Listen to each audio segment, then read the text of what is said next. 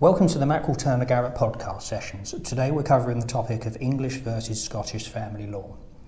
Despite both being part of the UK, England and Scotland are different legal jurisdictions that abide by separate laws and conditions.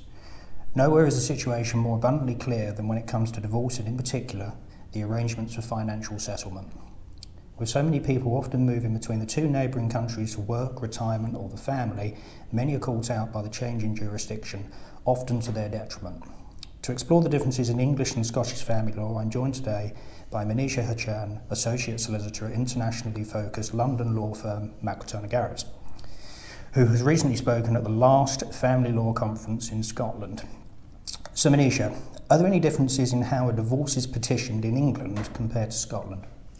Yes, there are some differences. The main one I think would be that Scotland relies on one of 4 facts to prove an irretrievable breakdown in the marriage, whereas England relies on 5 facts, and that extra fact is desertion, which doesn't appear in Scottish divorces.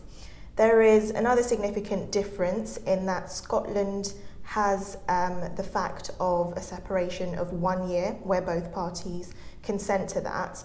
And in England, you have to rely on 2 years with consent. So essentially the difference there is that you can get divorced quicker and there is less time involved. Okay, and how does the process of divorce differ? There are several differences between the two frameworks. Firstly, if we look at fees, it currently costs £550 to petition for a divorce in England, whereas it can cost as little as £125 in Scotland based on the simple and straightforward framework of divorce there. There is also a difference when it comes to your right to get divorced and the requirements that you need to tick. So in Scotland, for the facts such as adultery and behaviour, you can petition for divorce any time after the wedding, whereas in England, regardless of what fact you're relying on, you need to have been married for at least 1 year. And how does the settlement of finances differ in England as compared to Scotland? There are some differences, and this is something which is debated quite often by lawyers within the UK. So generally, the factor that is looked at most is maintenance. So in Scotland, there is a general sort of rule that a spouse can claim spousal maintenance capped at a maximum of 3 years, regardless of circumstances generally. Whereas in England, there is no cap to spousal maintenance, and we do have cases where spouses are entitled to and are granted joint lives maintenance, which means that the maintenance runs for as long as each party is alive or until they remarry, let's say. There is also another difference in that in England, you can finalise your divorce and obtain decree absolute and then go on to settle the finances.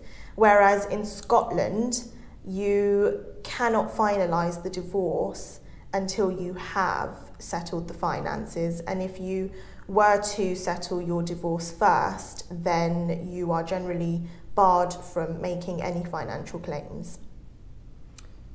And who is most likely to be affected by this difference? What precautions can they take to prevent being adversely affected by these differences? Generally, both parties seeking a divorce could potentially be affected by these differences. If we split them up into sort of 2 camps and we look at the weaker financial party, so to speak, and the stronger financial party, it depends on what they are seeking to achieve. So if we take a weaker financial party in a divorce, and they are looking for some long-term spousal maintenance due to particular circumstances, e.g. they are unable to get back into employment for the next 3 to 5 years, then they would be wise to seek jurisdiction for divorce and finances in England, which does not have a cap on maintenance. And if we look at it from the other side of the fence, and a party who we could call the stronger financial party, they might want to look at choosing or electing Scotland as the jurisdiction to start and settle their finances, because if they want to avoid a long-term maintenance claim from their spouse or ex-spouse, it's more achievable in that jurisdiction. In terms of precautions, what I would say is that if a party is thinking about divorcing and therefore settling finances coming out of the marriage, and they have assets in both Scotland and England, the first port of call would be to take advice in both of those countries from a specialist family lawyer. And can we move on to the matter of child maintenance? Yes, so it's quite simple when it comes to child maintenance in both England and Scotland, because generally that is governed by the Child Maintenance Service, and that government service has jurisdiction over both countries. So whether you are in England or Scotland, or you move between the two because of the breakdown of the marriage or indeed the relationship, you are still able to seek advice from the Child Maintenance Service, and you can make claims regardless of which country you are moving to or you are in. An interesting point, just to finish, is that of child abduction and how that plays out between the two jurisdictions of England and Scotland. So technically, if a party were to remove a child from either country to the other, they wouldn't be committing the crime of child abduction. However, it is still an abduction if the child has been removed without the consent of the other parent, or without the consent of every party who has parental responsibility for that child. Now, whilst it's not the crime of child abduction, clearly it's still a serious matter. So if there is a parent who is thinking of moving between the two countries with their child or children, please do seek the consent of the other parent or from every party that has parental responsibility. And remember, if in doubt, do seek advice from a specialist family lawyer in both jurisdictions. Manisha, thank you for your time today.